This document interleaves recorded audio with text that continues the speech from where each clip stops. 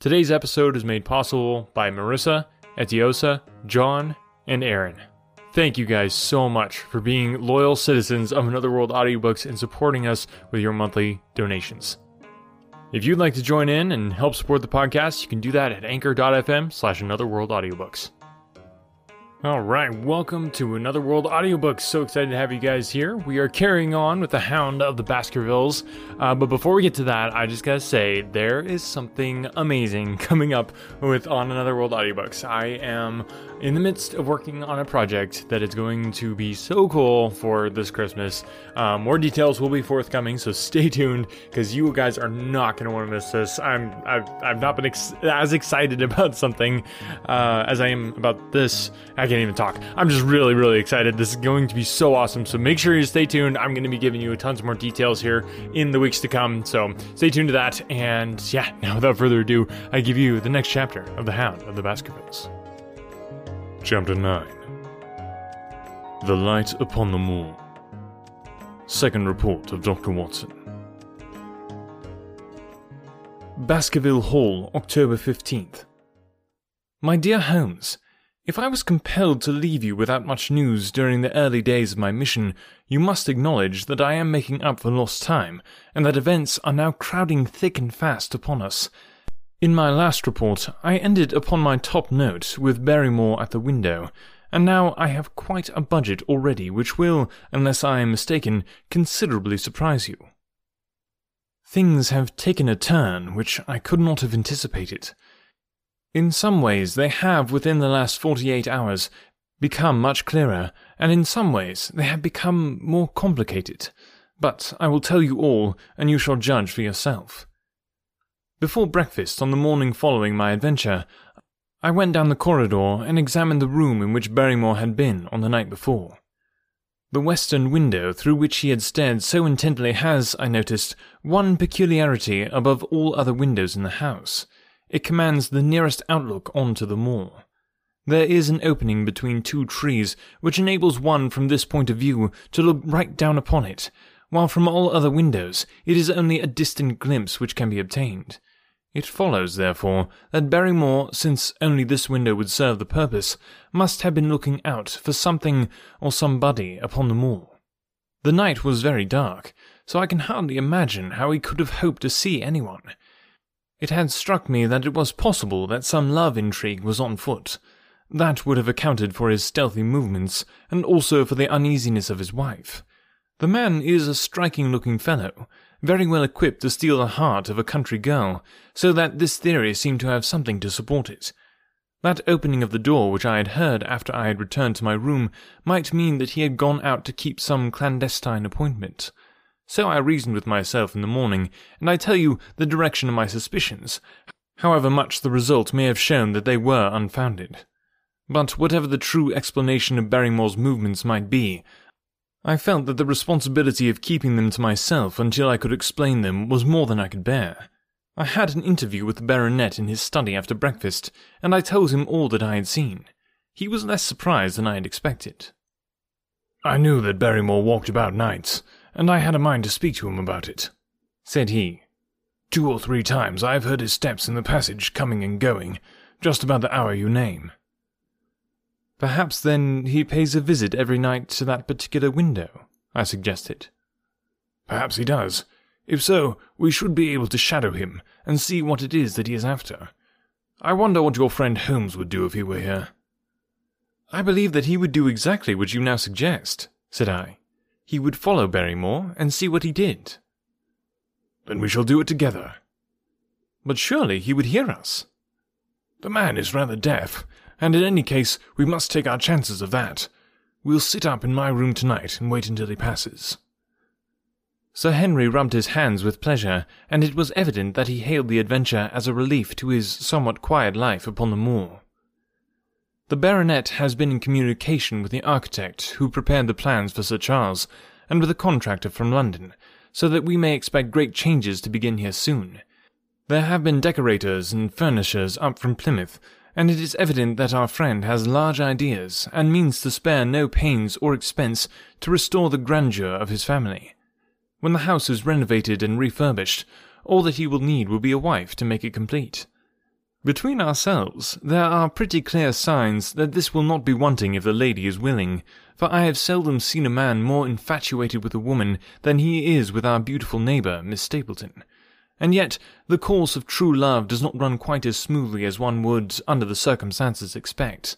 Today, for example, its surface was broken by a very unexpected ripple, which has caused our friend considerable perplexity and annoyance. After the conversation which I have quoted about Barrymore, Sir Henry put on his hat and prepared to go out. As a matter of course, I did the same. "What, are you coming, Watson?" he asked, looking at me in a curious way. "That depends on whether you are going to the moor," said I. "Yes, I am." "Well, you know what my instructions are.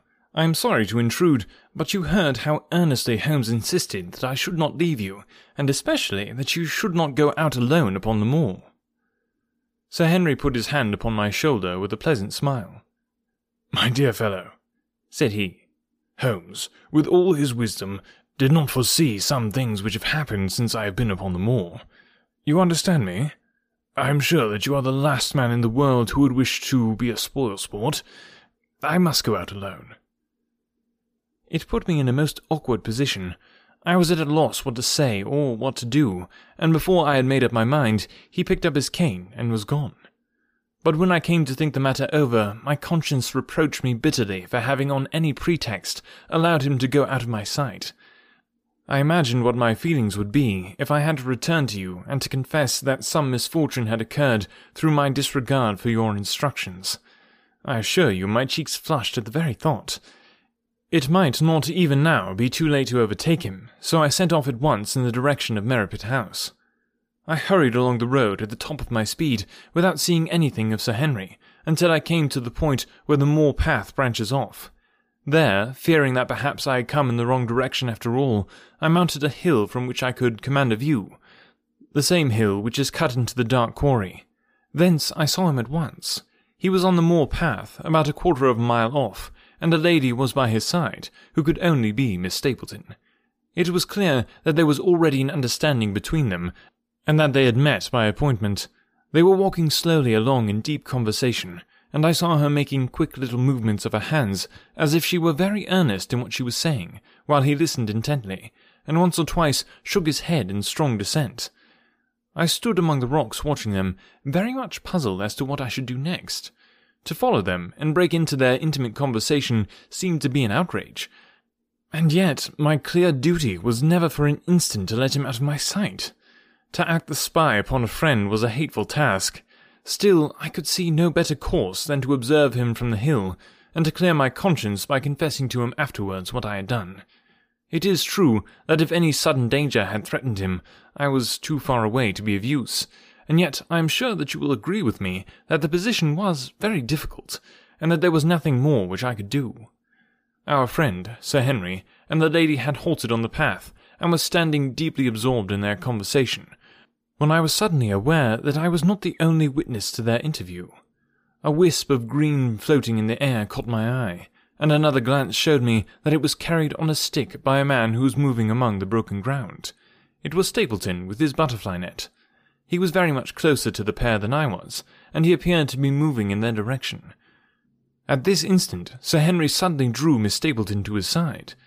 His arm was round her, but it seemed to me that she was straining away from him with her face averted. He stooped his head to hers, and she raised one hand as if in protest. Next moment I saw them spring apart and turn hurriedly round. Stapleton was the cause of the interruption. He was running wildly towards them, his absurd net dangling behind him. He gesticulated, and almost danced with excitement in front of the lovers. What the scene meant I could not imagine, but it seemed to me that Stapleton was abusing Sir Henry, who offered explanations, which became more angry as the other refused to accept them. The lady stood by in haughty silence. Finally, Stapleton turned upon his heel, and beckoned in a peremptory way to his sister, who, after an irresolute glance at Sir Henry, walked off by the side of her brother. The naturalist's angry gestures showed that the lady was included in his displeasure. The baronet stood for a minute looking after them, and then he walked slowly back the way that he had come, his head hanging, the very picture of dejection. What all this meant I could not imagine, but I was deeply ashamed to have witnessed so intimate a scene without my friend's knowledge. I ran down the hill, therefore, and met the baronet at the bottom. His face was flushed with anger, and his brows were wrinkled, like one who is at his wits' end what to do. "Hello, Watson. Where have you dropped from?" said he. "You don't mean to say that you came after me in spite of all?" I explained everything to him, how I had found it impossible to remain behind, how I had followed him, and how I had witnessed all that had occurred. For an instant his eyes blazed at me, but my frankness disarmed his anger, and he broke at last into a rather rueful laugh. "You would have thought the middle of that prairie a fairly safe place for a man to be private," said he. "But by thunder, the whole countryside seems to have been out there to see me do my wooing, and a mighty poor wooing at that. Where had you engaged a seat?" "I was on that hill." "Quite in the back row, eh? But my brother was well up to the front. Did you see him come out on us?" "Yes, I did." "Did he ever strike you as being crazy, this brother of hers?" "I can't say that he ever did." "I dare say not. I always thought him sane enough until today, but you can take it from me that either he or I ought to be in a straitjacket. What's the matter with me, anyhow? You've lived near me for some weeks, Watson. Tell me straight now, is there anything that would prevent me from making a good husband to a woman that I loved?" "I should say not." "He can't object to my worldly position, so it must be myself that he has this down on. What has he against me? I never hurt man or woman in my life that I know of, and yet he would not so much as let me touch the tips of her fingers." "Did he say so?" "That, and a deal more. I tell you, Watson, I've only known her these few weeks, but from the first I just felt that she was made for me, and she too. She was happy when she was with me, and that all swear. There's a light in a woman's eyes that speaks louder than words. But he has never let us get together, and it was only today, for the first time, that I saw a chance of having a few words with her alone.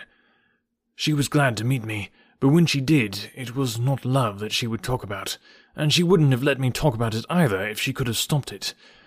She kept coming back to it that this was a place of danger, and that she would never be happy until I left it. I told her that since I had seen her, I was in no hurry to leave it, and that if she really wanted me to go, the only way to work it was for her to arrange to go with me. With that, I offered in as many words to marry her, but before she could answer, down came this brother of hers, running at us with a face on him like a madman. He was just white with rage, and those light eyes of his were blazing with fury. What was I doing with the lady? How dare I offer her attentions which were distasteful to her? Did I think that because I was a baronet I could do what I liked? If he had not been her brother, I should have known better how to answer him. As it was, I told him that my feelings towards his sister were such as I was not ashamed of, and that I hoped that she might honour me by becoming my wife. That seemed to make the matter no better, so then I lost my temper too, and I answered him rather more hotly than I should, perhaps, considering that she was standing by. So it ended by his going off with her, as you saw, and here I am, as badly puzzled a man as any in this county. Just tell me what it all means, Watson, and I'll owe you more than I ever can hope to repay." I tried one or two explanations, but indeed I was completely puzzled myself. Our friend's title, his fortune, his age, his character, and his appearance are all in his favour, and I know nothing against him unless it be this dark fate which runs in his family. That his advances should be rejected so brusquely, without any reference to the lady's own wishes, and that the lady should accept the situation without protest, is very amazing. However, our conjectures were set at rest by a visit from Stapleton himself that very afternoon. He had come to offer apologies for his rudeness of the morning, and after a long private interview with Sir Henry in his study, the upshot of their conversation was that the breach is quite healed, and that we are to dine at Merripit House next Friday as a sign of it. "I don't say now that he isn't a crazy man," said Sir Henry. "I can't forget the look in his eyes when he ran at me this morning, but I must allow that no man could make a more handsome apology than he has done."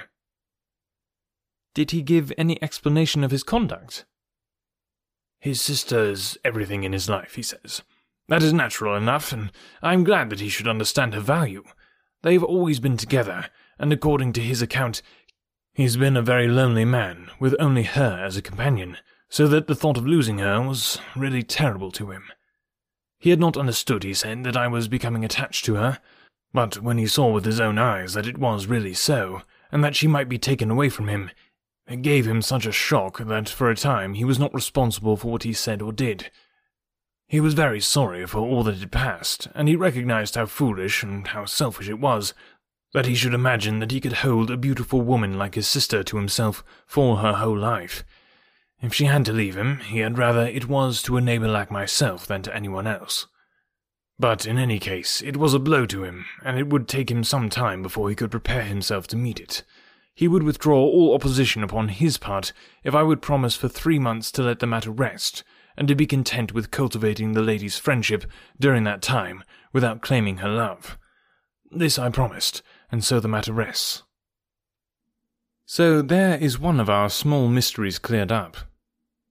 It is something to have touched bottom anywhere in this bog in which we are floundering. We know now why Stapleton looked with disfavour upon his sister's suitor, even when that suitor was so eligible a one as Sir Henry. And now I pass to another thread which I have extricated out of the tangled skein, the mystery of the sobs in the night, of the tear-stained face of Mrs. Barrymore, of the secret journey of the butler to the western lattice window. Congratulate me, my dear Holmes, and tell me that I have not disappointed you as an agent, that you do not regret the confidence which you showed in me when you sent me down. All these things have by one night's work been thoroughly cleared. I have said by one night's work, but in truth it was 2 nights' work, for on the first we drew entirely blank. I sat up with Sir Henry in his rooms until nearly 3 o'clock in the morning, but no sound of any sort did we hear, except the chiming clock upon the stairs. It was a most melancholy vigil, and ended by each of us falling asleep in our chairs.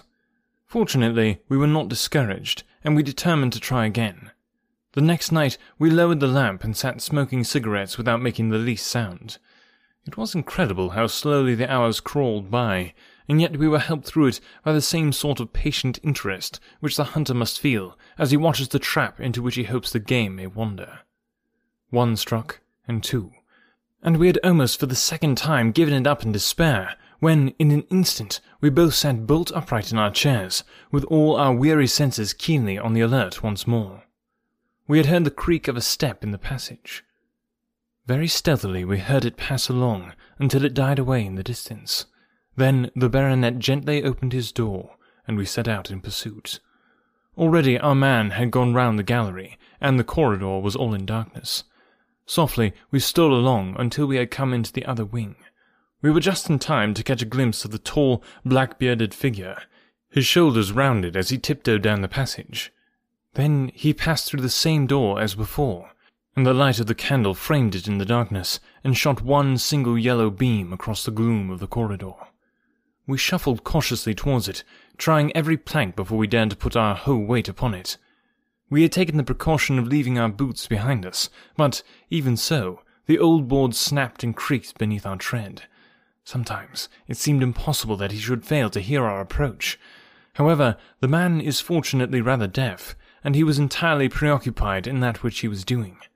When at last we reached the door, and peeped through, we found him crouching at the window, candle in hand, his white, intent face pressed against the pane, exactly as I had seen him 2 nights before.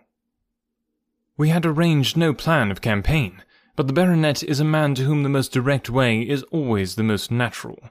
He walked into the room, and as he did so, Barrymore sprang up from the window with a sharp hiss of his breath, and stood, livid and trembling, before us. His dark eyes, glaring out of the white mask of his face, were full of horror and astonishment as he gazed from Sir Henry to me.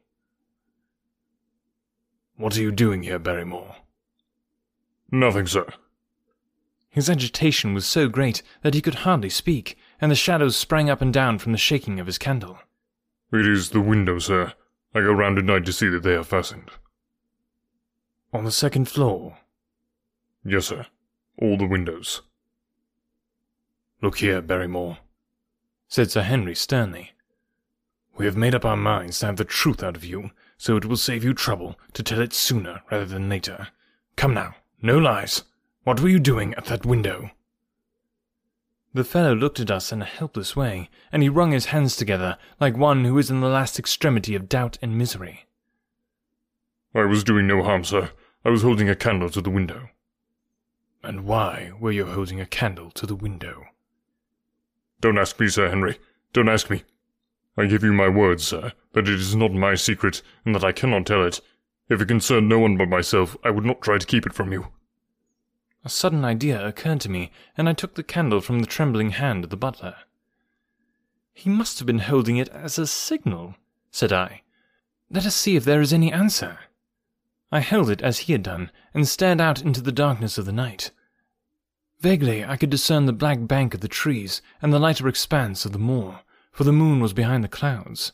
And then I gave a cry of exultation, for a tiny pinpoint of yellow light had suddenly transfixed the dark veil, and glowed steadily in the centre of the black square framed by the window.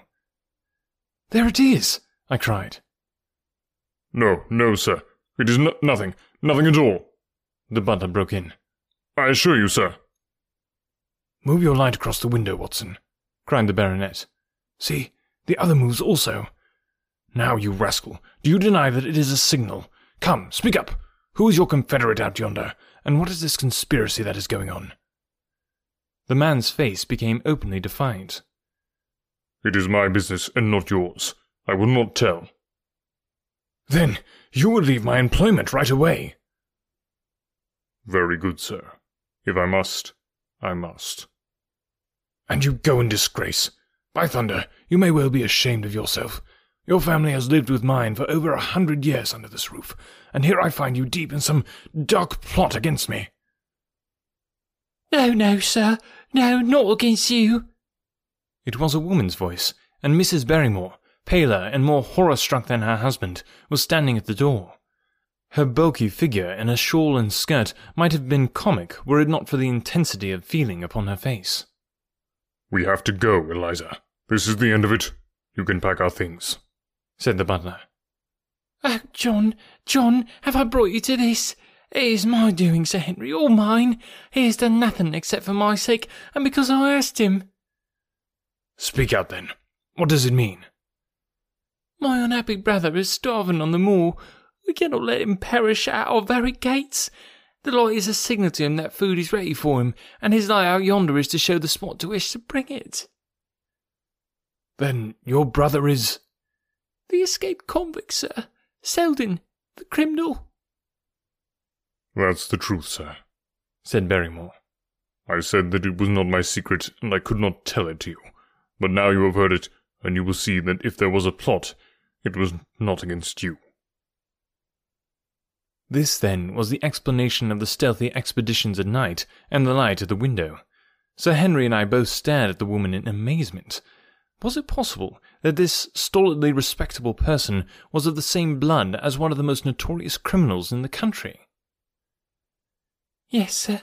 My name was Selden, and he is my younger brother. We humoured him too much when he was a lad, and gave him his own way in everything until he came to think that the world was made for his pleasure, and that he could do what he liked in it. Then, as he grew older, he met wicked companions, and the devil entered into him until he broke my mother's heart, and dragged our name in the dirt. From crime to crime he sank lower and lower, until it was only the mercy of God which has snatched him from the scaffold. But to me, sir, he was always the little curly-headed boy that I had nursed and played with as an elder sister would. That was why he broke prison, sir. He knew that I was here, and that we would not refuse to help him. When he dragged himself here one night, weary and starving, with the warders hard at his heels, what could we do? We took him in and fed him and cared for him. Then you returned, sir, and my brother thought he would be safer on the moor than anywhere else until the hue and cry was over. So we lay hiding there. But every second night we made sure if he was still there by putting a light in the window, and if there was an answer, my husband took out some bread and meat to him. Every day we hoped that he was gone, but as long as he was there we could not desert him.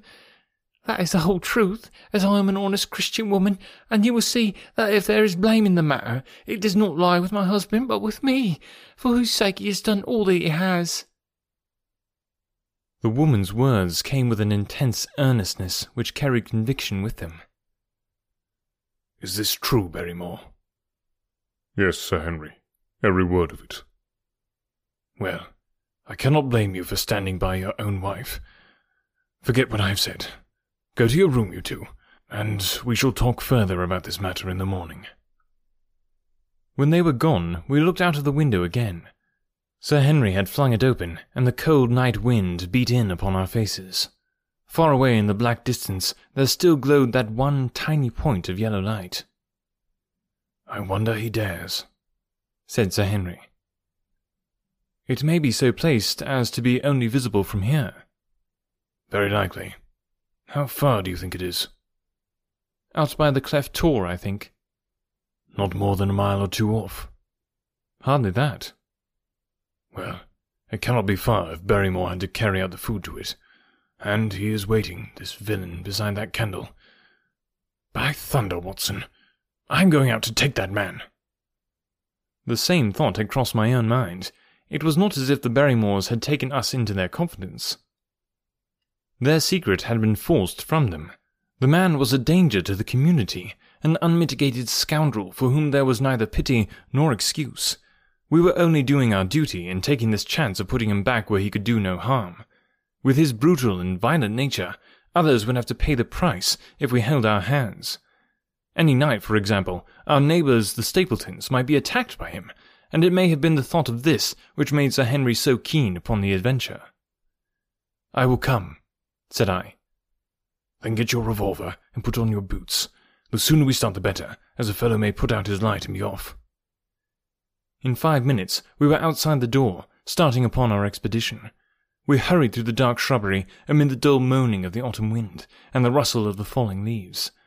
The night air was heavy with the smell of damp and decay. Now and again the moon peeped out for an instant, but clouds were driving over the face of the sky, and just as we came out on the moor, a thin rain began to fall. The light still burned steadily in front. "Are you armed?" I asked. "I have a hunting crop." "We must close in on him rapidly, for he is said to be a desperate fellow. We shall take him by surprise, and have him at our mercy before he can resist." "I say, Watson," said the baronet, "what would Holmes say to this? How about that hour of darkness in which the power of evil is exalted?" As if in answer to his words, there rose suddenly out of the vast gloom of the moor that strange cry which I had already heard upon the borders of the great Grimpen Mire. It came with the wind through the silence of the night, a long, deep mutter, then a rising howl, then the sad moan in which it died away. Again and again it sounded, the whole air throbbing with it, strident, wild, and menacing. The baronet caught my sleeve, and his face glimmered white through the darkness. "My God, what's that, Watson?" "I don't know. It's a sound they have on the moor. I heard it once before." It died away, and an absolute silence closed in upon us. We stood, straining our ears, but nothing came. "Watson," said the baronet, "it was the cry of a hound." My blood ran cold in my veins, for there was a break in his voice which told of the sudden horror which had seized him. "What do they call this sound?" he asked. "Who?" "The folk on the countryside." "Oh, they are ignorant people. Why should you mind what they call it?" "Tell me, Watson, what do they say of it?" I hesitated, but could not escape the question. "They say it is the cry of the Hound of the Baskervilles." He groaned and was silent for a few moments. "A hound it was," he said at last. "But it seemed to come from miles away, over yonder, I think." "It was hard to say whence it came." "It rose and fell with the wind. Isn't that the direction of the great Grimpen Mire?" "Yes, it is." "Well, it was up there. Come now, Watson, didn't you think yourself that it was the cry of a hound? I am not a child. You need not fear to speak the truth." "Stapleton was with me when I heard it last. He said that it might be the calling of a strange bird." No, it was a hound. My God, Can there be some truth in all these stories? Is it possible that I am really in danger from so dark a cause? You don't believe it, do you, Watson? No. And yet, it was one thing to laugh about it in London, and it is another to stand out here in the darkness of the moor and to hear such a cry as that. And my uncle. There was the footprint of the hound beside him as he lay. It all fits together. I don't think that I am a coward, Watson, but that sound seemed to freeze my very blood. Feel my hand. It was as cold as a block of marble. You'll be all right tomorrow. I don't think I'll get that cry out of my head. What do you advise that we do now? Shall we turn back?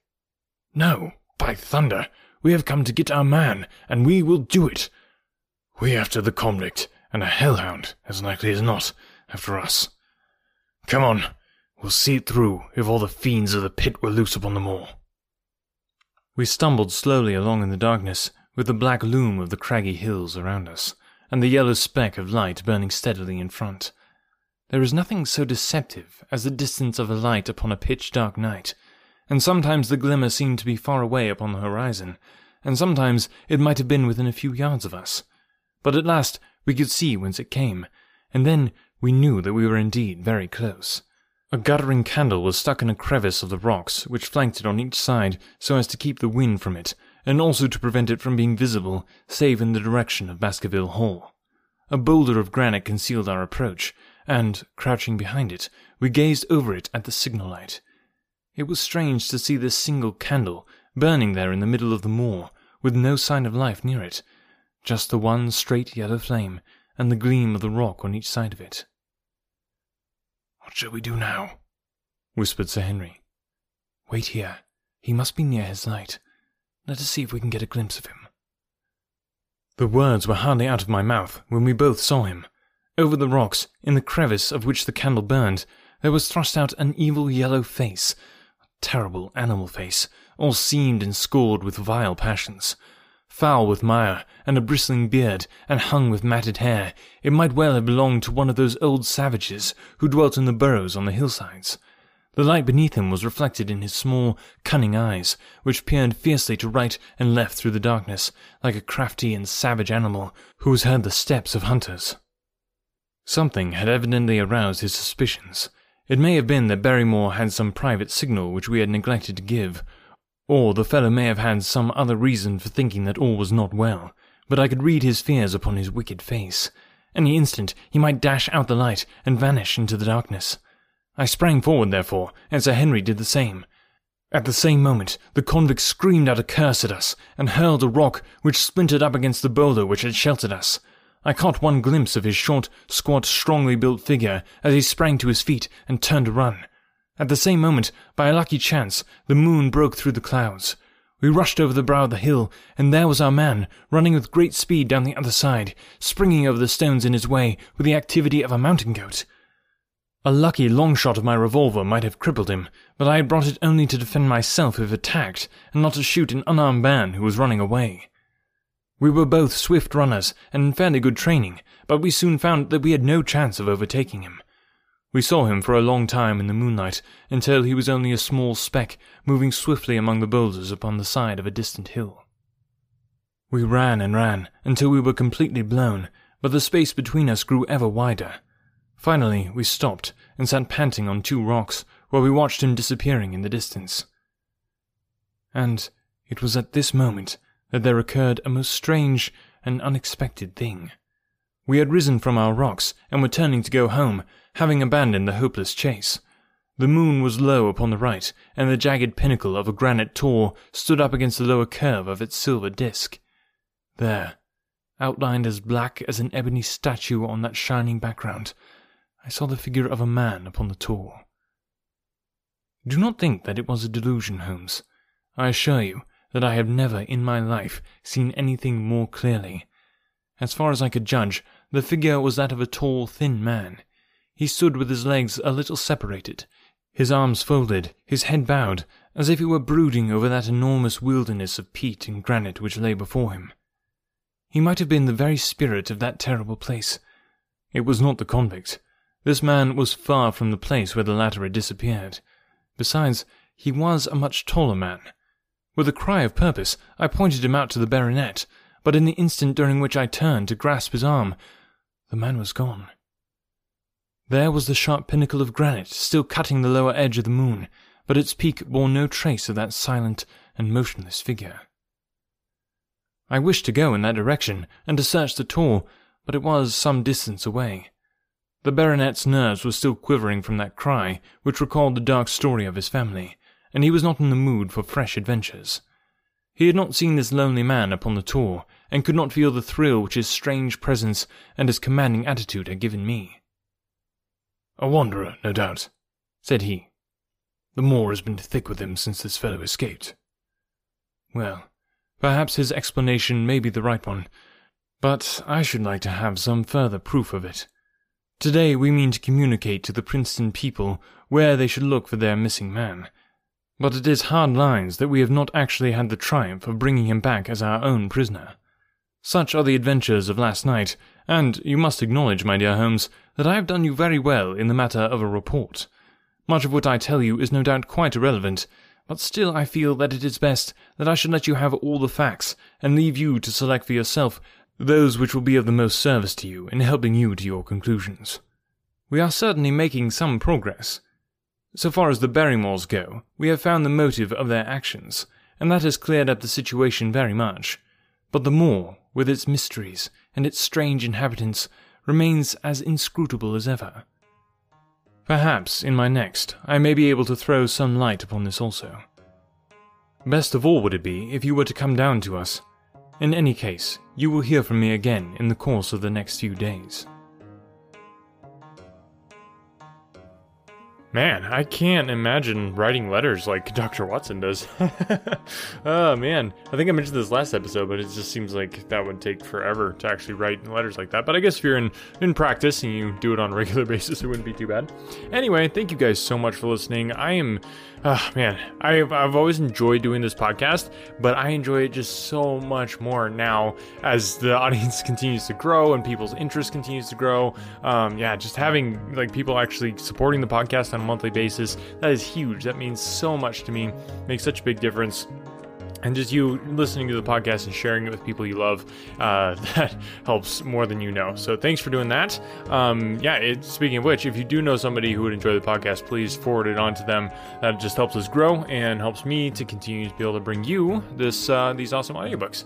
Yeah, we're getting through Hound of the Baskervilles. This will be wrapping up within a couple weeks. And then, like I said, I've got a very special surprise. So stay tuned for that. If you're even half as excited about this upcoming thing as I am, you're going to be very, very excited. Thanks so much for listening today, guys. We will catch you next time. When you need mealtime inspiration, it's worth shopping Kroger, where you'll find over 30,000 mouth-watering choices that excite your inner foodie. And no matter what tasty choice you make, you'll enjoy our everyday low prices, plus extra ways to save, like digital coupons worth over $600 each week. You can also save up to $1 off per gallon at the pump with fuel points. More savings and more inspiring flavors make shopping Kroger worth it every time. Kroger, fresh for everyone. Fuel restrictions apply.